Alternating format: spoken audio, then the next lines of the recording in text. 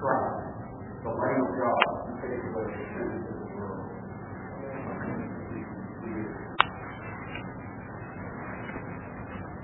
Now, in 129, the next day, he saw Jesus coming toward him and said, "Behold, the Lamb of God, who takes away the sins of the world." Behold, the Lamb of God. Every week, Jesus as the sacrificial Lamb of God is one of my very favorite biblical images. We have lambs all over the stuff up here. The pole that covers the shadow has the Lamb of God on it, Jesus Christ. And the theme of the Lamb runs through the whole life, from Abraham and Isaac to Moses and the Passover. We heard reading about the Passover this morning, to the temple sacrifices, to the crucifixion of Christ at Passover time, to the Lamb of God in Revelation, who is the Lamb slain from the foundation of the world, and yet is alive. He died, yet he lives. That's Christ. And so, the image of the Lamb is out. And we see John, who baptizes the people of Israel, calling them to repentance, calling them and warning them that the kingdom is at hand. And I always love talking about John, because guys, it's a full picture of John looking crazy, living in the desert, oats and wild honey. And he came in here this morning, really likely, feeling loud and dirty and crazy looking, alright? And so check him out on our iPhones that we have around, because I love talking about John. John is a prophet telling you the last of the prophets of the Old Covenant, and he is the forerunner of the New Covenant, who foretells Christ. And he sees Christ, and he says, "Behold, the Lamb of God." Now, as I prayed about this passage this week, and it may have been because I was still stuck on last week, I don't know that sometimes. Think about the Epiphany. And last week I talked about the Epiphany of Christ's manifestation being revealed. I talked about it as the illumination we're enlightened to know who Christ is through the events of the Epiphany, and transformation. God offers us transformation. Christ takes down into the water, transforms the water, so now he's in baptism, which is all regeneration, the beginning of our transformation. And so as I prayed about this week, I saw that same stuff. I don't know whether that's right or wrong, but that's what you're going to get a little bit of this morning. Those themes were still kind of on my heart. And so we're going to talk about that a little bit. First of all, we have this encounter with John, and what we see is the manifestation of Christ as the Messiah. In fact, the phrase jumped out to me that has never really jumped out to me in this reading this morning. I love when that happens. So John 1:31. John says, "I myself did not know him, but for this purpose I came baptizing with water, that he might be revealed to Israel." John says, "My ministry exists. And the reason I came baptizing was so that he would be revealed." And that phrase, "be revealed," manifestation, jumped out. And good job on him. Manifest, right? He's revealed through John's ministry, right?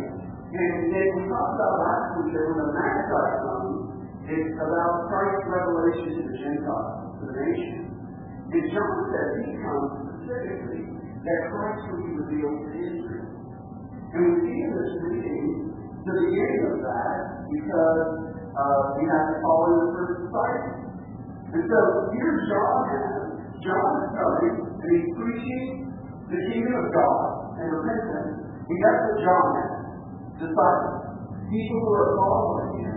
Listen, we read this in several places in the gospel that John had disciples. In fact, when Jesus asked about fasting, John thought his disciples were fast. This little guy probably never got faith. He hanging out with John the Baptist. He probably doesn't know anything.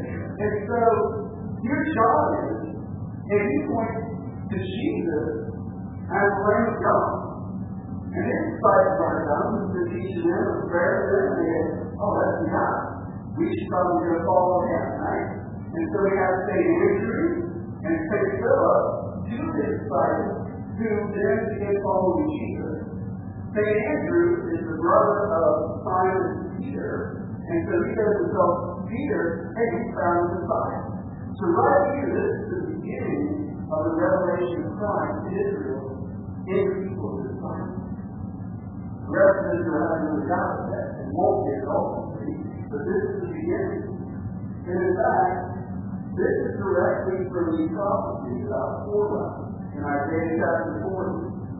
It says, the voice cries in the wilderness, prepare the way for the Lord. Make straight in the desert a highway for our God. Every valley should be lifted up, and every mountain hill be made low. The uneven ground shall become level, and the rough places of the plain as the foot of the pit shall measure. And the glory of the Lord shall be revealed, and all the flesh shall be together, to the mouth of the Lord is spoken. St. John has always been held by the church to be the fulfillment of that prophecy, of the one who is come, to declare the way of the Lord, that the Lord is coming.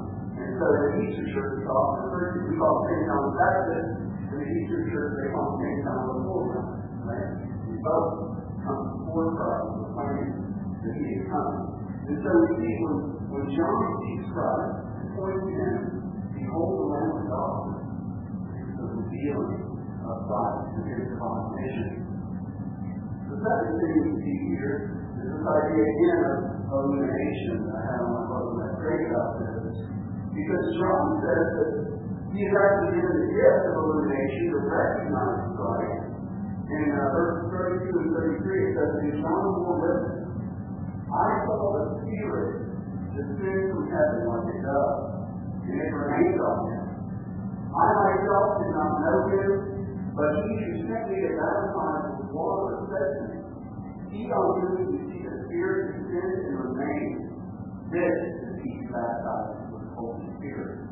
Again, I encourage you, you'll take a look at the icon, you'll see coming down from heaven, the Holy Spirit in a dove, resting upon Christ. John sees that and says, this is the one.